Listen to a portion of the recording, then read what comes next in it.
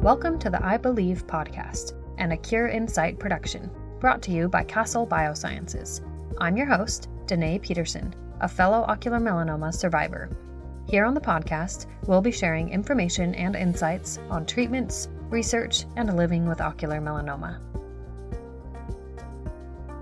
Castle Biosciences tests are designed to provide clinicians precise and personalized tumor information for the benefit of patient care.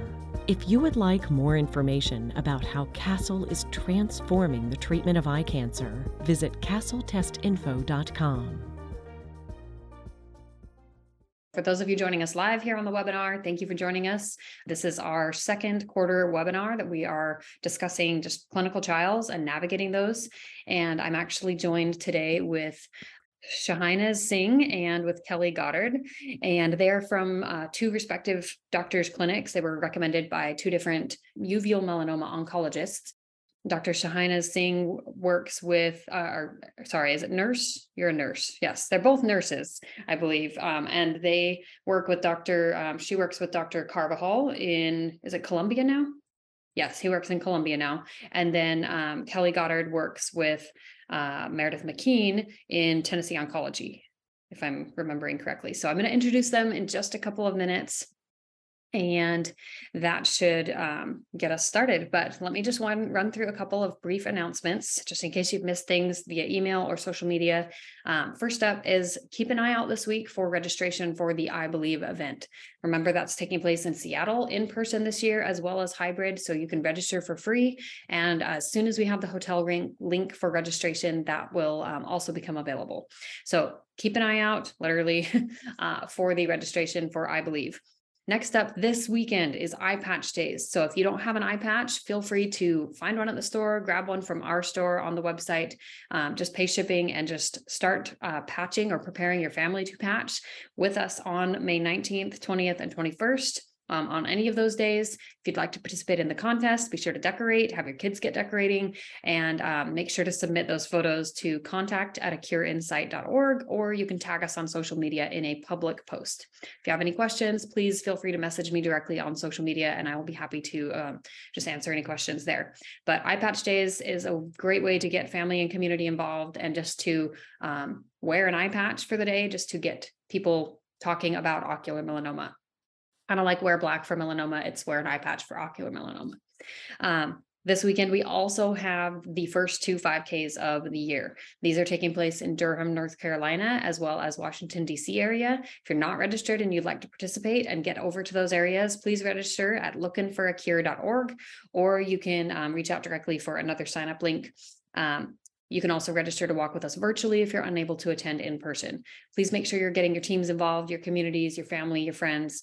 And we do have a top teams contest at each of the events. So the team with the most participants registered will be eligible for a prize, as well as first place, second place, runners and walkers, all of that. So we're super excited for this weekend. This is going to kick off a really busy season for us. So stay tuned and get involved to be a part of this with us. All right, that's all I've got as far as announcements go. So Kelly and Shahnaz, thank you for joining us. Just pulling up your bios really fast. I guess I already said where you're from, but I'll just give a little bit more of a background for people if they would like. So just got to pull it up. Here we go. So Kelly Goddard is a new patient referral nurse coordinator at Sarah Cannon Research Institute. She's been an RN for 12 years, and she's spent 8 years in oncology and research. She holds a BA in sociology with a minor in criminal justice from the University of Tennessee. Her other nursing experience includes emergency and operation departments, and she is passionate about patient care and finding solutions to serve the patient. In her free time, she enjoys traveling with her husband. And Shahnaz Singh is an oncology nurse practitioner at Columbia University Irving Medical Center. She specializes in the treatment of rare cancers such as uveal melanoma and sarcoma. She began her career in 2011 as a research study assistant at Memorial Sloan Kettering Cancer Center. And after 5 years as an RSA, she returned to school to complete a Bachelor and Master's of Science in Nursing at Columbia University. She joined the melanoma and sarcoma team at Columbia University Irving Medical Center in 2016, and she is passionate about helping patients navigate the healthcare system and increasing enrollment on clinical trials. So we're super excited to have you guys both here today. Like I said, this is a really hot topic in uveal melanoma. We have patients who have a lot of misconceptions around clinical trials and patients who are kind of thrust into this world without a whole lot of guidance, whether it's because their oncologist just doesn't have the resources or because they're brand new to this diagnosis and then they're also being thrust into the clinical trial world. So that said, Shahnaz, I know you had said you had some slides to kind of just walk us through some basics around clinical trials and selecting clinical trials. So I'm going to go ahead and turn it over to you if you want to just kind of get us started there. Yeah, sure. Let me see if I can share my screen. Oh, wait, I cannot. Well, let me see if I can fix that. I should have fixed that earlier. Let's see, sharing screen options.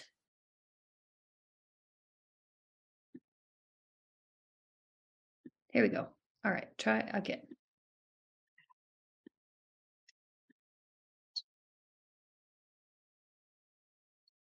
Wonderful. Okay, looks like it works.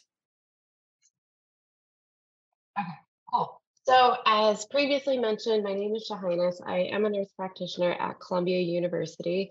Dr. Carvajal is no longer with us. He's now at Northwell as of January this year, but we're still super close. I started with him in 2011 before my nursing career. And so I believe he was on this podcast before as well, just like sharing information. And so I'm going to share more of the clinical trials portion of it. I know he shared a lot about the disease and surveillance versus treatment for ocular melanoma. And so I do want to make this like an open format. So if you have any questions, I'm happy to answer them as I'm sharing. But just some background on clinical trials. And so, you get this new diagnosis and you're wondering, okay, what do I do? Do I do enucleation? Do I do plaque brachytherapy? Do I do a clinical trial? And so there's so many different options that are literally being thrusted at you. So just an overview on what studies are. And so it's research studies for new medical treatments to basically prove that they are effective and safe compared to what the standard is. All patients are required to fill out or sign rather an informed consent form to join a clinical trial. And this is basically background on what the treatment is, what the schedule of assessments are, what the side effects. It also includes cost. And so this is literally the most important form when it comes to joining on a clinical trial. I'm a research nurse practitioner, so I'm on the other side and usually mostly primarily for patients that have metastatic ocular melanoma. And so I always recommend you take this form home and review it before you sign it. There is so much wealth of knowledge in this, and I never want anything to be a surprise. So I want patients to know what they're signing, what's involved, how much travel you have to do to the cancer center. And so I just wanted to like highlight that point because sometimes when you get like a 25-page document, you're like, do I actually have to read this? Yes, you do. It is super important and it's helpful for you as well as your family. And then there are different kinds of trials. There's interventional studies where you're actually receiving a specific intervention, and that is to determine if it's safe, effective, and better than the standard of care. Or there's observational clinical trials, and that's really just to assess health outcomes in a group of participants. And so I stole this from you guys because I feel like it's so helpful to be able to give you just a clear screenshot of, okay, what are the different phases in study? So you may go to your oncologist and they'll say, okay, we have a phase 2 study that's available for you. What does that even mean? And so basically, a drug or a researcher will take an idea, work on it in a lab, and if it's shown effective, then they'll develop a protocol. And then from the protocol, they'll then present it to the FDA and the Institutional Review Board, the IRB, to see if we can actually test it in patients. So phase 1 is the very first phase of human clinical trials, and they're usually much smaller. For ocular melanoma, these trials are usually even very small because of just how rare the disease is. And so usually for phase 1 studies, it's saying, okay, is this even safe to give to people? Do we know the dose that patients should receive? And so usually with phase 1 studies, there are more research tests included in the studies because we're just finding out, how is this drug interacting with your body? How is your body interacting with the drug? And so there's a lot more what we call pharmacokinetic tests, PK tests, research blood tests that are involved in phase 1 studies. Phase 2 is how effective is this treatment? So we know the dose, we know that it's safe, but okay, and how effective is it? So it usually opens up to more patients. And also, we're discovering as we're giving it to more patients, are there any new safety things and new safety concerns that are coming up? And then phase 3 is comparing that particular medication or that intervention to the standard of care. Of course, in uveal melanoma, that's a little bit harder because really right now for metastatic setting, there is really only one standard of care option that's out there. And so it's comparing it to what's out there. Sometimes that could be a placebo. And so we can chat about that a little bit later. But basically, phase 3 is a larger study, meaning with participants, because we're now it's right around that registration time, meaning we're planning on presenting this data to the FDA. And so usually it opens up to more patients. And then phase 4 is after it's been approved by the FDA, and now you're offering it to the general population for uveal ocular melanoma.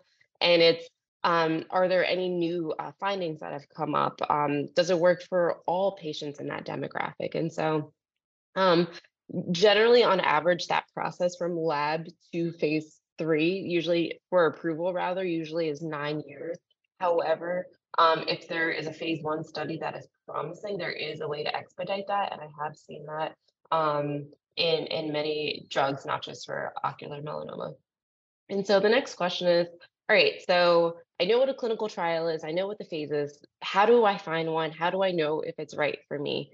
So the first thing I would emphasize is clinicaltrials.gov is hard to navigate. I will say that without a doubt. It is so hard to navigate, but it does provide some information that I find that is very, very helpful.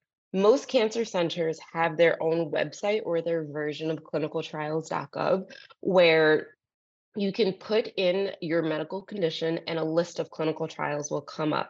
With that said, there may not be a trial specific for you. However, it will point you to a navigator, a nurse navigator or research nurse. And we are literally your best friends when it comes to this because it may not be published on. I just included a screenshot here of the Recruit Me, which is our clinical trials database. And so this is available for anyone. It's just recruitme.com, and it will bring up all of our trials that we have for primary ocular melanoma as well as metastatic. And so this is the best database for us because even if you don't see anything, it'll link you to a nurse navigator and they will ask you all of your medical history. They'll ask you all the questions. And then that data then gets sent to a research nurse and an oncologist. And we will connect with you to schedule a visit for you to meet with one of our medical oncologists. And so this is super helpful. Like I said, clinicaltrials.gov is very hard to navigate. However, it does have helpful information such as inclusion and exclusion criteria. And I'll share a little bit about that in a minute. Well, and something else to keep in mind too, just for those of you listening, the Acure Insight website actually has a clinical trial finder that is linked to it that is a little easier to navigate than clinicaltrials.gov. It pulls the information directly from clinicaltrials.gov, but it does really kind of narrow the focus and it kind of puts things right in front of you again. Just makes it a little easier to find and a little easier to sort through. I think the Recruit Me website sounds like a really good option, but like you were saying, like there's benefits to all of them and just kind of looking through all of them because I mean, I would imagine you never know what's going to fall through the cracks too in technology. Like something could be showing up on one and not on another. And we want to make sure we catch all of them. Exactly. Perfectly said. Another resource is your medical oncologist. So connecting with a medical oncologist that is familiar with ocular melanoma. There are not many, but if you are in contact with one, they can let you know based upon recent data, meetings that they're constantly tending to, they can let you know what is out there. And so if you have had a visit with a medical oncologist that specializes in ocular melanoma, then they're literally the first people that can tell you, okay, I know what's right for you because I know your disease, I know your history, I know all of this information, and this is what I would recommend for you. And the last thing I would say is support groups, so such as this one. So this is a great way to be able to navigate, okay, what's out there and hearing it from other patients as well. So how do you know if a clinical trial is right for you? So every clinical trial has something that's called inclusion and exclusion criteria. So for me as a research nurse, if a nurse navigator recommends you for a clinical trial, I'm then looking at your history to say, okay, this is how large your primary tumor is. This is the treatment that you've had. And so I'm going through all of this and I'm combing through all of this information. This information is also available on clinicaltrials.gov, and it may be available on the site that you had just mentioned. And so this is basically like what we have to make sure that it's safe for us to give you this intervention. And so usually sometimes if it's something like blood work or a blood pressure or something, if you came into clinic and your blood pressure was 150 over 95 and the clinical trial says your blood pressure has to be less than 140 over 90, we're not going to immediately exclude you. There are things that we can do. We can send you start you on antihypertensive. We can, check again at home. Like there are certain things. I say that all to say, even if things are not perfect immediately upon your screening visit, there are things that we can do to be able to help get you on the clinical trial, especially if it's a promising study and you seem like a good fit for it otherwise. Another way to know if clinical trials are right for you, is there a site near you? Is there a cancer center near your home? Maybe that it's not directly near your home. Maybe it's I work in New York. Maybe you live in Connecticut or Boston, and you're trying to figure out a trial. And if there's a site near you and it's only in New York, still I wouldn't rule that out because there are options. There are things that we can do locally near you at home. Doesn't necessarily require you to travel to the main center for all of your testing. And so I wouldn't necessarily rule out location immediately. I would just consider it. That, maybe there's something closer to you near home. If there's not, I wouldn't rule it out. What are some questions to ask your medical oncologist? And so I love, love, love when patients come to clinic and they have a list of questions already. Because, when you get into the visit, it's so easy to get frazzled. There's so much information being thrown at you. You leave and you're like, wait, I actually didn't get to ask anything that I wanted to. I'm actually leaving here more confused. And so having a list of questions, especially when a clinical trial is presented to you, reading the informed consent and having questions ready. And so some of the questions: are there any patients at your center that are currently on this clinical trial? Is there any published data that you can share with me about this clinical trial? What are the side effects that you've experienced? So one of the things that you'll notice about an informed consent, it will literally list every possible side effect that has ever occurred with this particular treatment. Doesn't mean that it will happen to you, but it's just they literally list everything from common to rare. And so in it, one of the questions I recommend is, okay, what have you personally seen in patients that you've treated on the study? And, how are these side effects managed? In addition to data and asking about side effects is, are there any stipends associated? So some trials do have stipends where it will pay you for a traveling cost. And it's usually within if you're traveling more than 150 miles to the cancer center, they'll usually give you a reimbursement for some travel. For hotel lodging, sometimes they'll give you a reimbursement for that. It depends upon the type of study, the sponsor, all of those sort of factors. But these are some questions to ask as well. What are the schedule of assessments? So in the informed consent, it'll tell you when you have to be here at the cancer center or wherever for your visits. Some early phase studies do require biopsies. And so that's something that you would want to know as well. So is there a biopsy that's required before I enroll in the study? Is there another biopsy required while I'm actually on the study? So these are things you want to know and deciding. Maybe you're like, I actually don't want to do another biopsy. Or maybe I cannot do another biopsy. And so these are things that you want to be able to know of before enrolling on a study, as well as side effects like I just mentioned. I don't know if you want to chat about this now, but I just basically included a list of studies that I'm familiar with that are out there right now for primary ocular melanoma in the adjuvant setting and metastatic setting.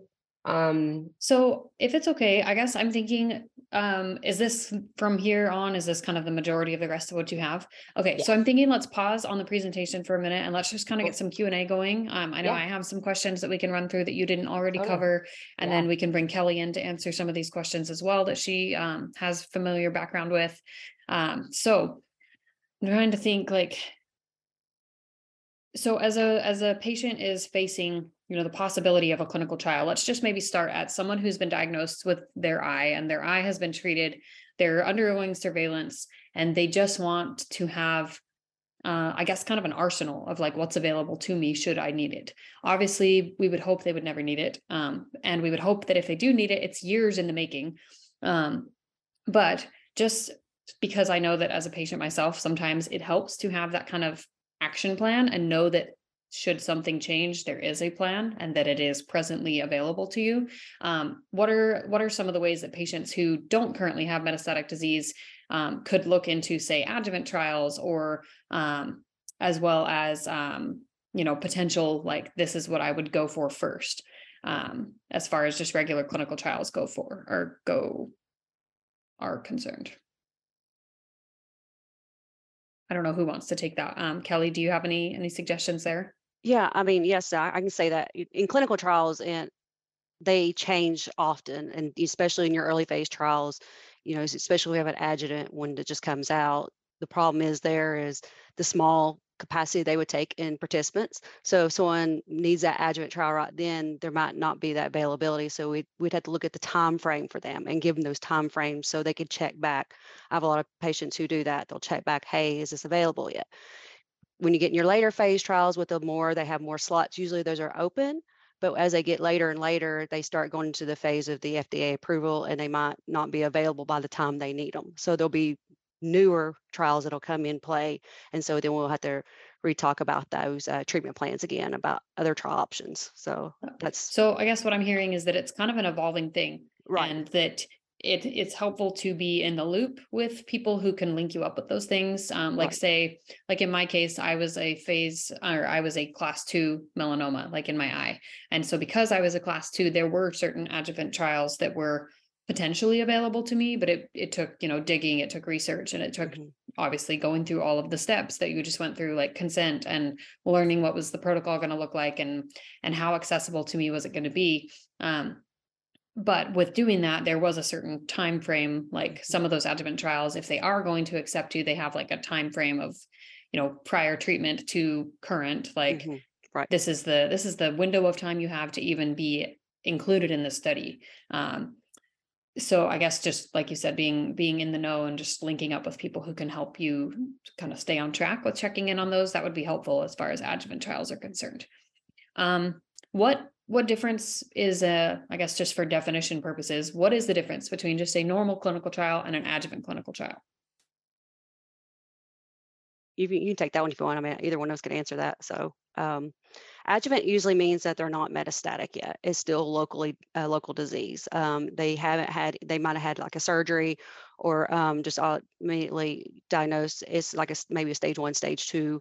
They're not metastatic yet, like it's not somewhere else in the body, in the Okay. organ. So, And is an adjuvant trial, so obviously it's looking at trying to treat before metastatic disease, right. but the type of like medications or things that have used, like, is there a pattern of use, like that, a drug can only become an adjuvant trial drug if it's been through all of the phases in previous clinical trial, like with metastatic disease? Like, is there an order to things as far as, I don't know, like I know like VPA and Sutent has been used for an adjuvant clinical trial. Those are both FDA approved drugs. So is there a way to determine when and how something can become an adjuvant trial, if that makes sense? Yeah, I can take it. So usually with adjuvant studies, the whole goal is to prevent spread or reoccurrence. And so with that, adjuvant studies are usually very hard to accrue, not really accrue to, but to open, because like you said, they have to be established in the metastatic setting. They have to prove that they're effective there, and then bringing them onto the adjuvant setting. And so we've had, I've worked on studies such as like crizotinib since like 2011, And so that wasn't a positive study. It was an adjuvant study, but basically it's very hard because you have to accrue a large number of participants, usually around 400 or so, and showing that it is effective to prevent reoccurrence within a certain time frame.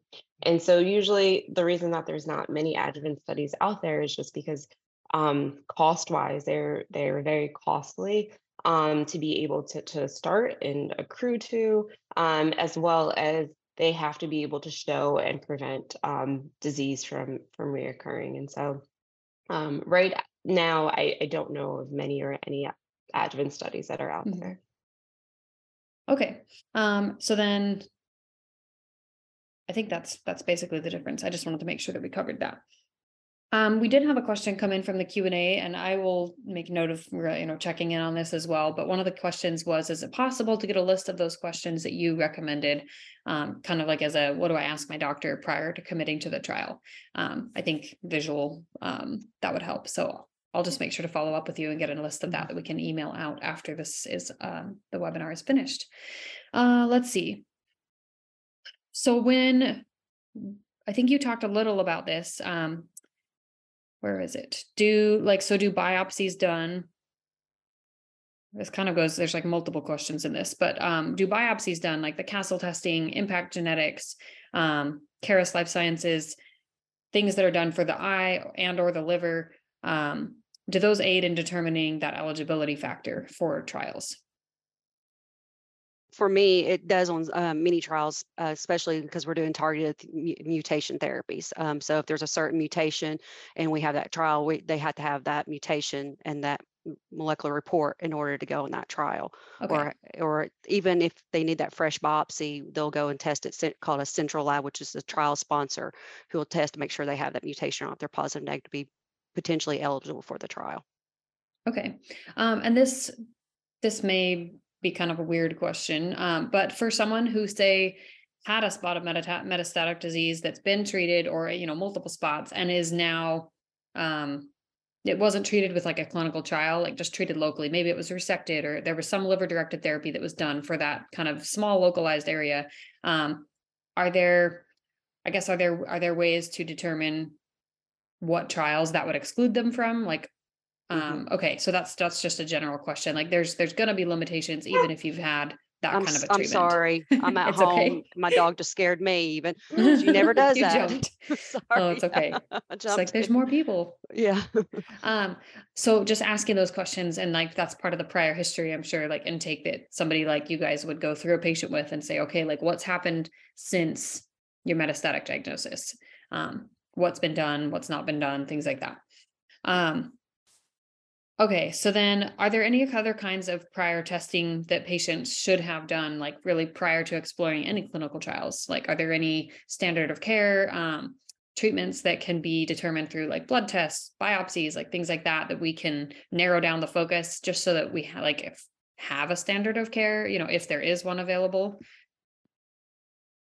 Yeah, I actually really quickly just want to speak to the prior point about, metastatic disease and having it treated and then thinking about clinical trials after. So many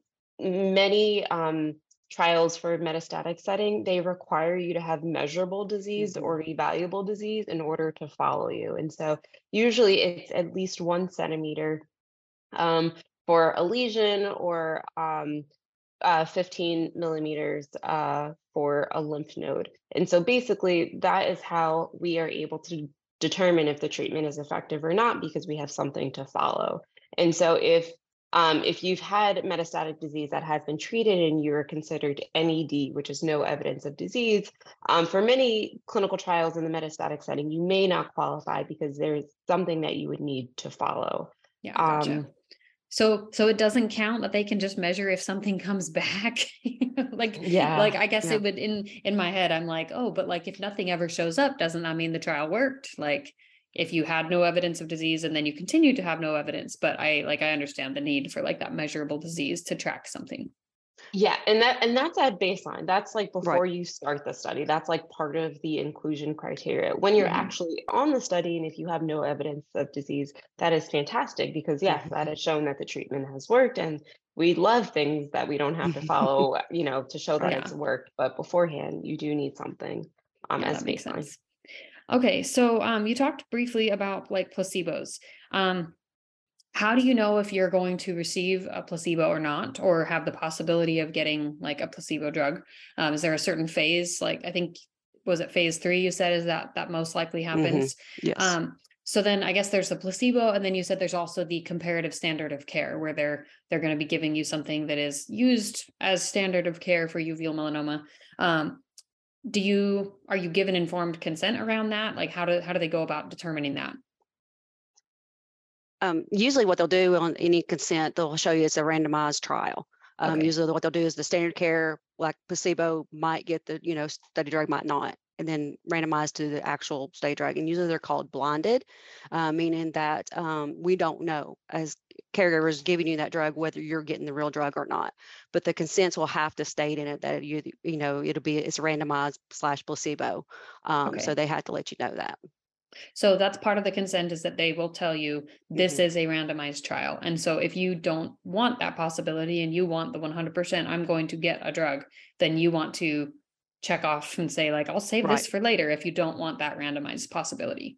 Correct. Yes. Is there a time that a randomized trial can be more beneficial, like for a patient who maybe this is their first clinical trial? Like, I know there's some clinical trials that you have to have like zero prior clinical trials before you do this one. And so, like, if it's in phase 3 and it's the only opportunity because it's your first time being able to do it, like, is that kind of weighing the risk, I guess, the cost and the risks to that?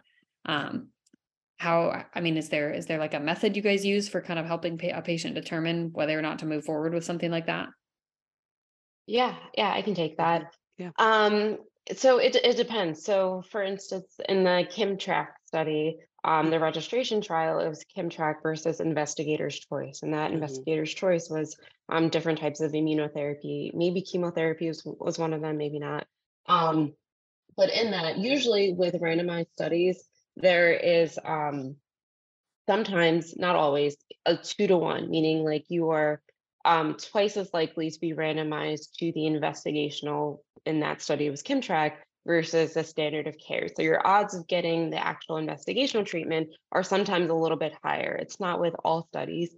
And some studies are built in with crossover, meaning if you are randomized to the investigator's choice, if you're randomized to placebo or what have you, then the option to cross over to the investigational arm, then they allow that should you progress on the investigational one. And in it, like nothing is binding. So let's say you sign a consent form for a clinical trial, it's a randomized study, there is placebo involved, you're randomized, and if it's not a blinded study and they tell you, okay, you were randomized to the standard of care and you choose not to participate, that is always your choice. And even if Hmm. you're randomized to the investigational and you choose not to participate, it is always your choice. It is completely your decision. And so no one can say, oh, you have to participate because this is how the trial works. It actually doesn't. It's completely your choice. And so I always share that with patients early Hmm. on when they're consenting, especially for randomized studies and if it's placebo controlled. Yeah. We always let Well, them know that it's voluntary. You can yeah, step out that at was any what I was going time. to say. Yeah. It's so important. And that was Yeah. actually a question that just barely came in was, are you able to leave a clinical trial? And it's like, yes, you Yeah. absolutely can. Whether you've signed the papers or not, like you get to have that prerogative to leave at any time for any reason. It Right. doesn't, you don't even, I mean, you don't have to have a reason. Like you can just be like, I'm done. Like, I don't want to do this anymore. Correct. Um, and I think that just recognizing that as a patient, that like we have the power to choose in this situation because it Hmm. is a volunteer study is super, super important, because I think that um I think patients sometimes can feel like, they've been maybe guided to this trial through their doctors and nurses, and they're like, well, I'm supposed to do this, I need to do something. But if for whatever reason it's just not a good fit, there can be, I think, a level of maybe guilt or shame associated with backing out. Hmm. How do you help patients navigate that? Like, do you guys have anything that you kind of, I mean, do you typically have like a list of things that you're going to move to next if you have someone back out of a trial? Yes. Yeah, our oncologists I know always have what we call Plan B. If Uh-huh. things, especially if toxicities of the trials are not able to tolerate things like that, we look at other options and we weigh all those options out along with the trial at that time, saying if this doesn't work out, we at least have this treatment option for you. So we always do have those discussions about all the treatment options available along with the treatment trial if they decide to pursue the treatment trial. So that's how we do it here.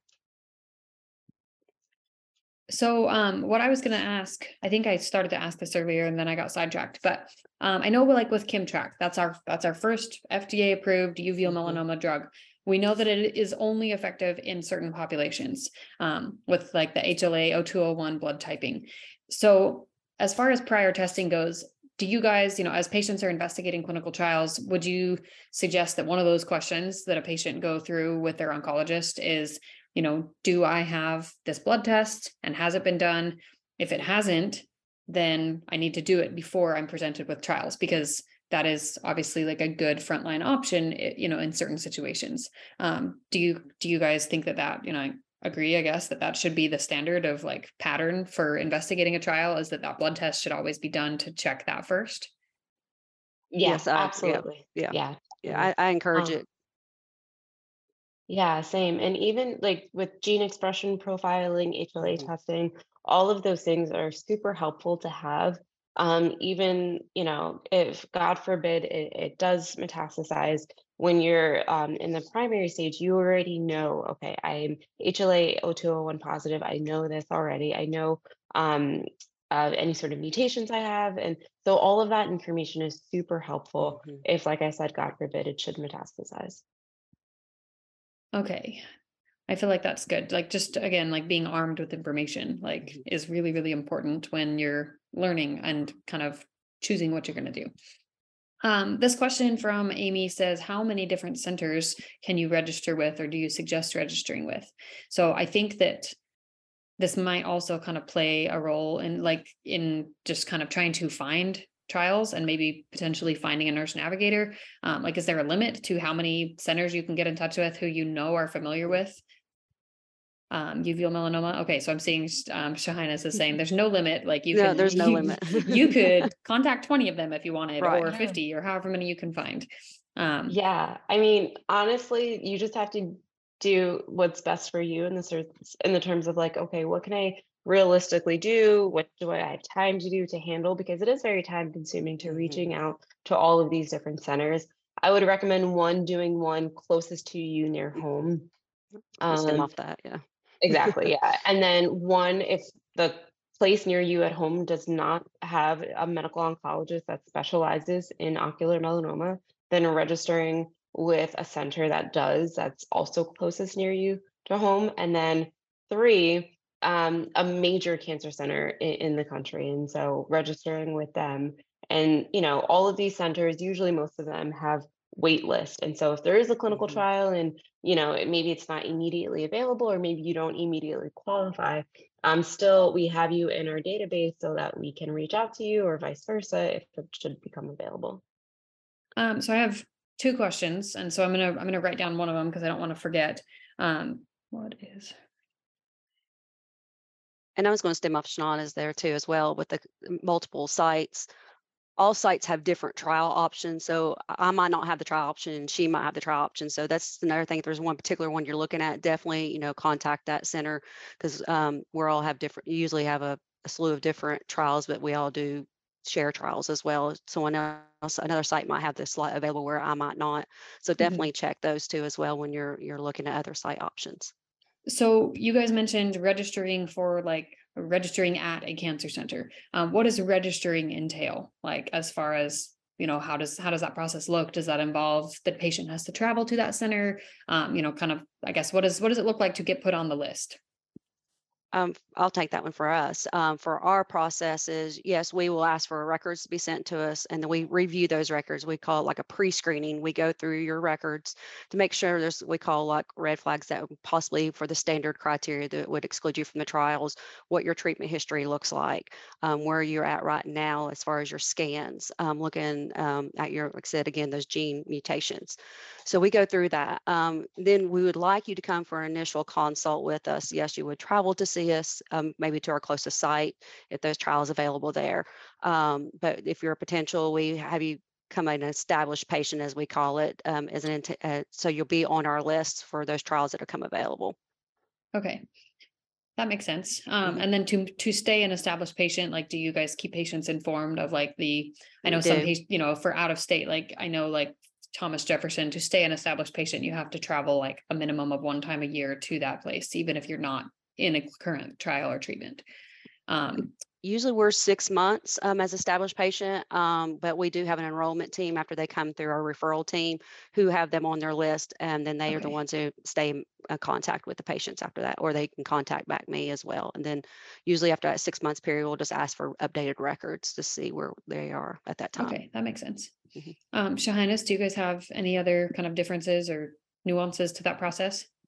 No, it's pretty much the same. We have a nurse navigator that handles all of our clinical trials, and so similar, they'll ask the patient to fill out a form so we can get records, and also, setting up a visit with one of our medical oncologists to be able to get the history to discuss trials available. Should there be something immediately available that you need, then that's usually like a faster process that we can do. But if it's not, we give you our contact information, as well as we have a list of things available for you maybe in the future, and we reach out to patients if it's needed.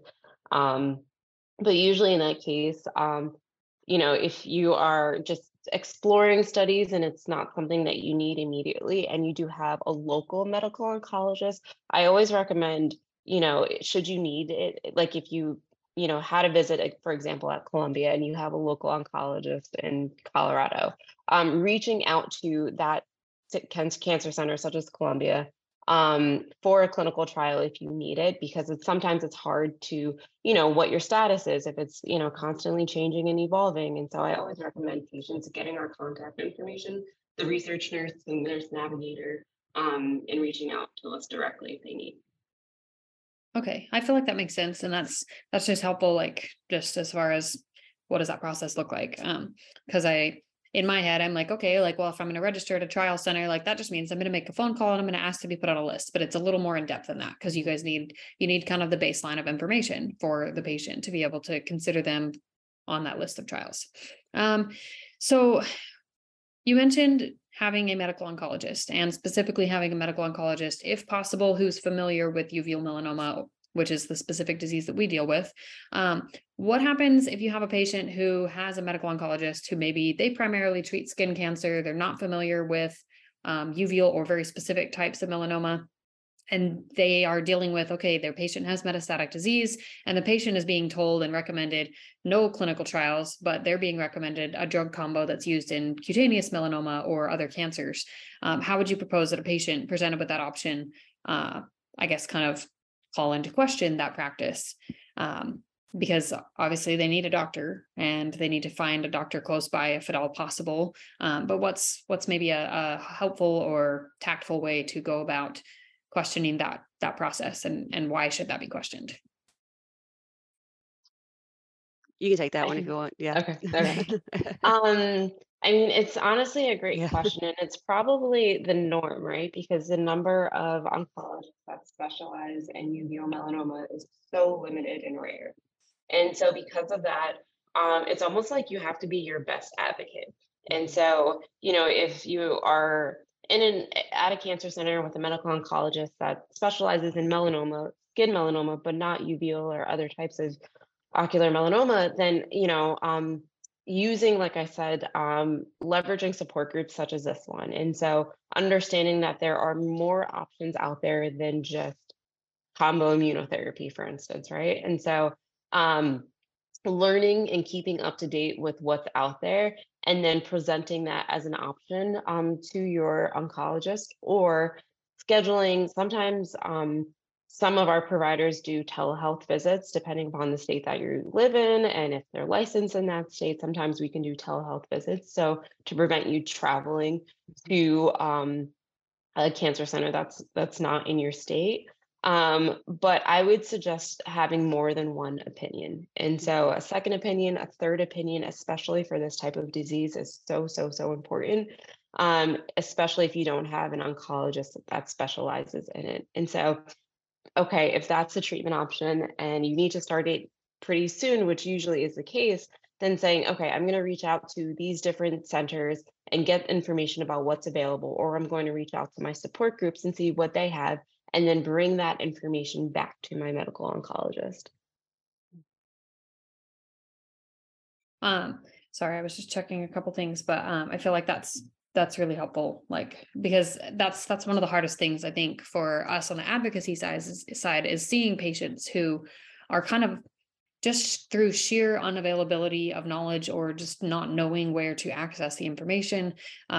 They're ending up in treatment centers for cutaneous melanoma, and it's not working, or it's working very poorly, and they kind of are at risk of even potentially, not being able to do certain trials because of previous treatment history, things like that. And so just trying to make sure that that line of communication is open. And like you said, just emphasizing that second opinion is so, so important, especially if you're seeing someone who is not considered an expert in your area of disease. So just, I guess, if you're listening and you are here, like, tell a friend, tell a friend, get a second opinion, consider telehealth, like, look for uveal melanoma medical oncologists wherever possible. They're few, but there are a good number of them out there kind of scattered around the country. And so just finding one of those and getting in touch with them will really be very helpful. Like you mentioned, the big long list in the informed consent of side effects. So what role do side effects typically play in your experience? Do those side effects play in doing a trial to begin with and in continuing a trial? Like, are there certain levels of those side effects maybe that somebody would tell the person in the trial, like, okay, you can no longer do this, it's too dangerous for you. I guess kind of like, what are some of those signs or indications, like, physically, that patients need to be aware of? Do you want to take it, Kelly? Yeah, you can take it. Yeah, I was Okay. explaining it probably better than I would be. No, it's okay. So usually part of the inclusion exclusion is, sometimes certain medical history is excluded, such as in immunotherapy trials.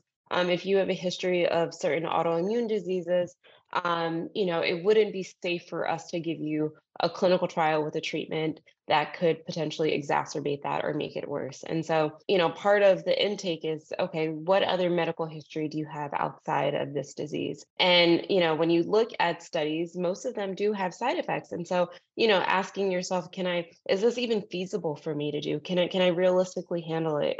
If the GI side effects, such as like nausea, vomiting, and diarrhea, are very common and you work full time, chatting with your medical oncologist, chatting with your research nurse and team to say, okay, how is this managed? How have you seen this, with other patients that are on the study? Have they been able to live fruitful lives while being on the study? And so just being completely transparent with what you have on your plate, what your expectations are, and then being able to have a conversation about that.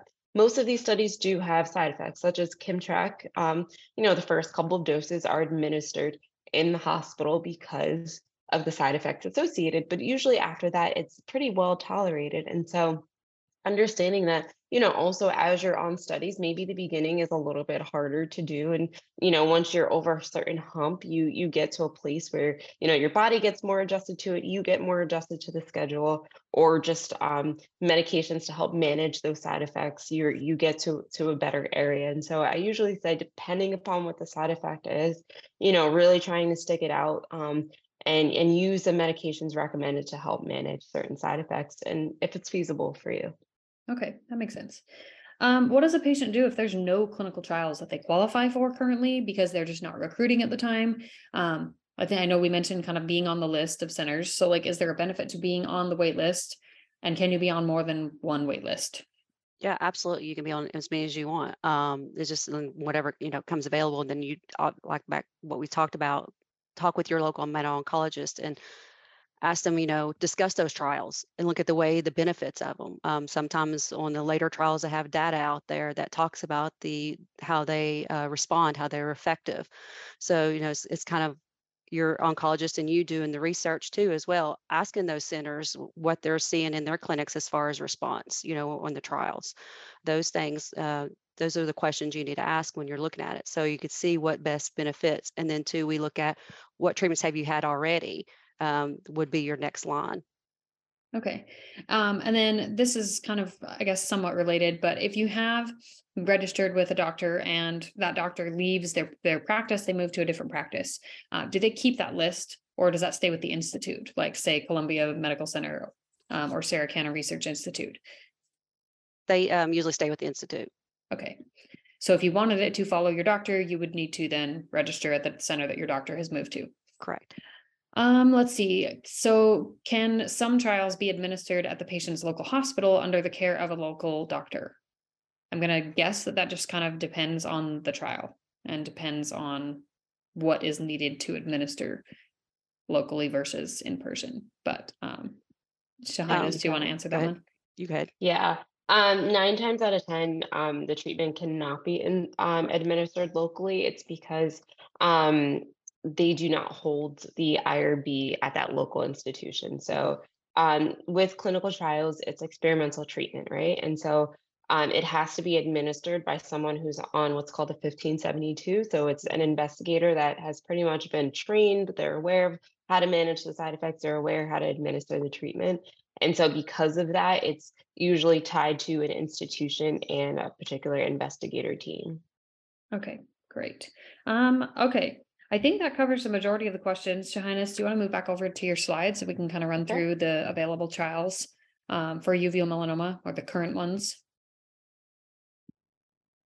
And of course, as you guys live if you have any other questions, like please don't hesitate to reach out. And just so that we can clarify, primary OM, that means the tumor is only in your eye still. Correct. Yeah. Okay. So this is the single, and I'm familiar with this one with Aura Biosciences, correct? Exactly. Yeah. And so this is a trial that I'm going to share some studies, but this is solely, what I know of. This isn't a complete exhaustive list. And so Kelly, if you have anything at Sarah Cannon that you wanted to add to this, please feel free. But this is a trial for primary. So you've just been diagnosed, you went to an ophthalmologist, a retina specialist, what have you, and they found a tumor in your eye. Before they do enucleation, before they do plaque brachytherapy or anything else, this is what the primary treatment would be. And it's light therapy. It's a clinical trial that we've had for a couple of years at Columbia. So this is adjuvant trials for ocular melanoma. So this is after you've had your primary treatment. So the treatments that I just mentioned, and adjuvant setting to prevent recurrence. Unfortunately, I don't think any of these studies are currently recruiting. This is what I know that I've personally worked on over the past several years. Sometimes, depending upon your case, if you're class 2 high risk, that's part of the gene profiling that's done with your primary treatment. If you're found to be class 2 high risk, Castle testing, then sometimes, not as much anymore, but your oncologist can work with your insurance to get a medication called Sutent approved. And it's a case-by-case basis. We don't recommend it for everyone, but if you fall into this certain category and you're the type of person that is not comfortable with surveillance observation, meaning just, doing scans at particular frequencies, and you feel like you want to do something, then that's a conversation to have with a medical oncologist, and potentially they could send or work with your insurance to get Sutent approved. And that's based upon a study that was done at Jefferson. Clinical trials for the metastatic setting. Again, this is not a complete list. This is just what I know that is currently available. And so I'm not going to list everything out. But these are trials and they have certain criteria. For instance, one of them, the ADEA study, is a frontline study, meaning like you cannot have had other previous treatments in the metastatic setting. And so the reason why, again, we emphasize why it's so important to get second and third opinions, especially with a medical oncologist that is familiar with this disease, is, if you went to a local oncologist and they're like, hey, I want to do combo immunotherapy, then that would rule out the chance that you could qualify for this IDEA study. And that is just an example. There are other studies here that allow second and third line treatments. But that is just an example. Some of these are liver-directed treatments, such as the Trisalis SD-101 study. This is a liver-directed treatment, and it does have immunotherapy in combination with that. And so, working with, different cancer centers, your cancer center, clinicaltrials.gov, Recruit Me, other CureOM, to see what other options are out there. And like I said, there are some sites that have inclusion exclusion where you could briefly look at it and just scan it to see if you would even potentially qualify for it. What's involved in a clinical trial? So like I mentioned before, there's a consent form. And so this is, going over what the treatment is, how often you have to be there, side effects, cost, all of those sort of things. Usually we can do consent and a baseline visit in the same day. And then you have to do what's called screening procedures. And that is done to make sure it's safe for us to give you this treatment. And so regardless if this is for primary or metastatic, all interventional clinical trials have screening assessments. And so it's usually blood work, maybe eye exams, EKGs, echoes, scans, like it's a host of different things depending upon the trial. And then when you're actually on treatment, you have to come a certain time to do blood work. If it's a pill study, usually the pills are dispensed at that particular cancer center.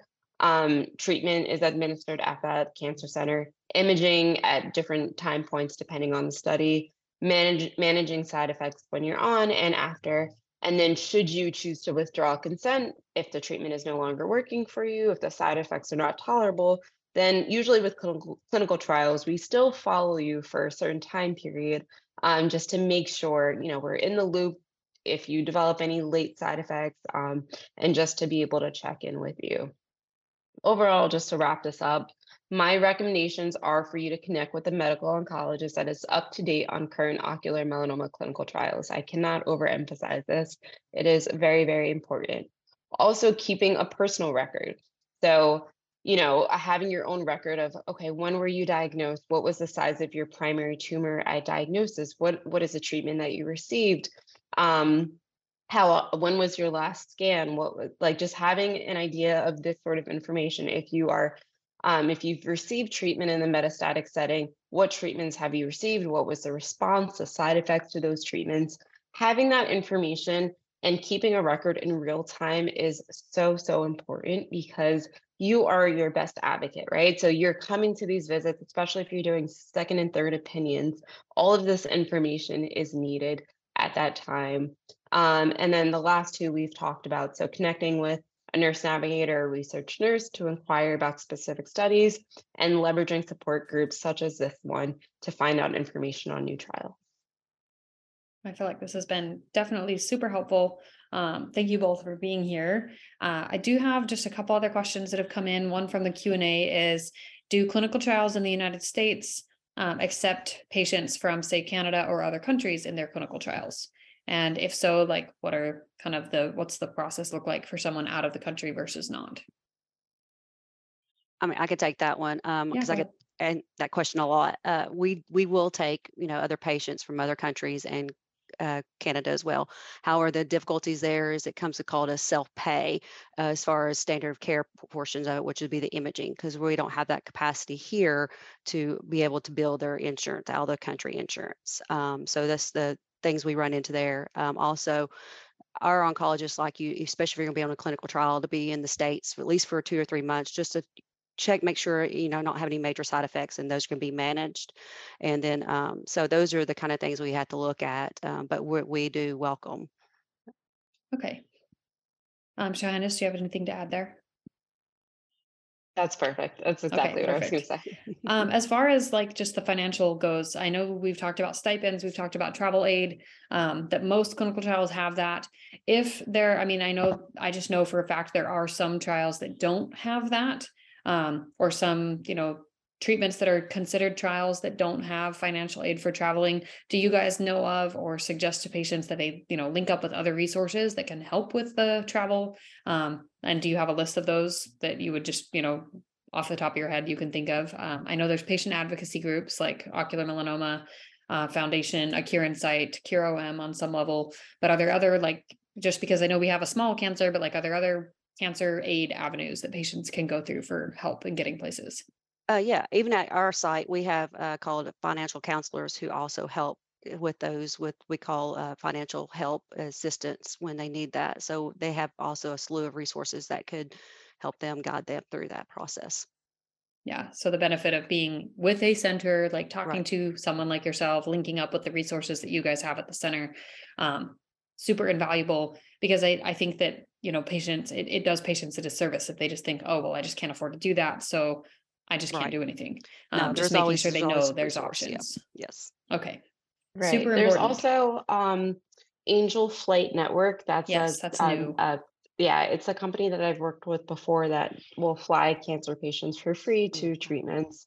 And, I've had a patient on trial for years, and she comes from Florida to New York every month and has been able to use that. And so, like I said, I wouldn't rule out studies if they're not directly in your state or territory, because there are, companies like that may fly you for free. And that's not the only company. There is another company out there that has something similar. And we always team our patients up with social work, to be able to, provide other options such as lodging. Like Hope Lodge is another one that we have in New York City that, will lodge patients for free if they're there in New York for treatment for an extended period of time. Okay. Yeah. So there's options, So and it's yeah. important to explore those options, not just write it off because you think there are no options. And then I think just maybe to end on, we've got all these different trials. Obviously they're going to be recruiting at different times, and you need to be working with someone who is in the know on what's available and when to you should you need it. It can be helpful to, I'm just kind of summarizing, but it can be helpful to have like a running list of what you think you'd want to do. But just keep in mind that, if you don't go metastatic for 5 years, that list is going to change. And that list of studies, what's available to you, is going to change based on whatever's available in that present time. Not going to hurt to have that information and just kind of be armed with it, but just to know that it does evolve and change. Doesn't ever feel quickly enough for us as patients as far as getting somewhere, like with treatments that work, but it does happen rather rapidly. So that said, is there a level of compassionate use for different drugs? And at what stage in a clinical trial is compassionate use allowed? I guess, if that makes sense. And I guess if you want to define, one of you define what is compassionate use to begin with.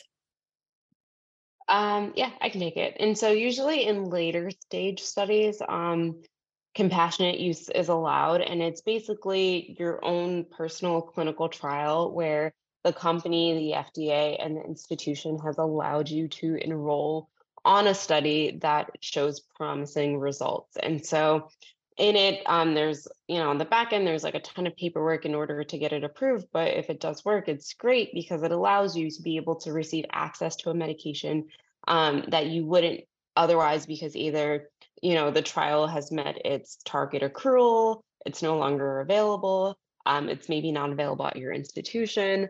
And so, like I said, usually later phase studies, compassionate use could be an option for you. Okay. So compassionate use later phase studies, would that be like phase 2 and on, or phase 3 and on? It depends on It kind of on just the depends. study Okay. and like the results if they're very close to FDA approval. Okay, that makes sense. And I guess I'm hearing too, like across the board with other pharmaceutical companies, that if a company is close to FDA approval, then that compassionate use becomes a lot more possible. Just because they already know it works. It's just a matter of getting all their ducks in a row to say, like, here's your stamp, here's your stamp of approval. I think I had one other question that was thinking of when you were talking about out of country insurance. Is that something that is standard, like in doing a clinical trial in the States? Do the doctors administering that trial like have room to bill insurance, and how do patients ensure that they're getting, I guess, the most out of their benefits, if that makes sense? I know for our doctors, like I said, we're not able to bill for the insurance just because of different regulations. I can't get it out. Regulations. I didn't want to say regulatory regulations. So that's the problem there. As far as the benefit, if we mark them as, like we call it, quote unquote, self-pay, we go back to those financial assistance, those programs that help them. So they're making sure they're getting what are needed. We also try to look at trials too to make sure they're not getting any of the standard care. They're actually getting the drug that's getting paid for through the pharmaceutical company. So Okay, they're not we try to, keep the cost down as much as possible. that makes sense. Makes sense. Okay, well, I'm not seeing any other questions from our Q&A, and I feel like this has been a pretty good kind of clinical trials 101 discussion. Thank you both for your time, and for anyone who's listening to the recording, if you have questions, please don't hesitate to reach out, and I am happy to forward those on to either of these wonderful ladies. And then Shahnaz, you mentioned the doctor questions, like just that kind of basic list of questions. She's going to send that over to me. And I guess if you don't mind sending me your slides as well, then I will include a few screenshots from those slides, and we'll make sure to send a follow-up email after this webinar is all completed and uploaded, just so that everyone can access some of that information. Yeah, that sounds good. This is super important, Yes. and I completely admire you for doing this. It's so important to get this information out so that patients, have a central place where they can go to get this. And so thank you for this time. Yeah, I thank you agree. both again for your time today. We'll have you back another time, but I'll keep you in the loop if I get any questions from our audience, and I'll let you guys get back to your day. Thanks everybody for joining. All right. Thank you. Bye. Thank you. Thank you so much for joining us today on the I Believe podcast, brought to you by Castle Biosciences. Please be sure to subscribe, and if you're so inclined, send this episode over to friends, family, and share on your social media to help spread awareness around OM. If you have a moment, leave us a brief review or consider making a donation to the links in the show notes to keep our podcast going. Feel free to follow us on Facebook, Instagram, or Twitter @A Cure in Sight. We'll see you next time on the I Believe podcast.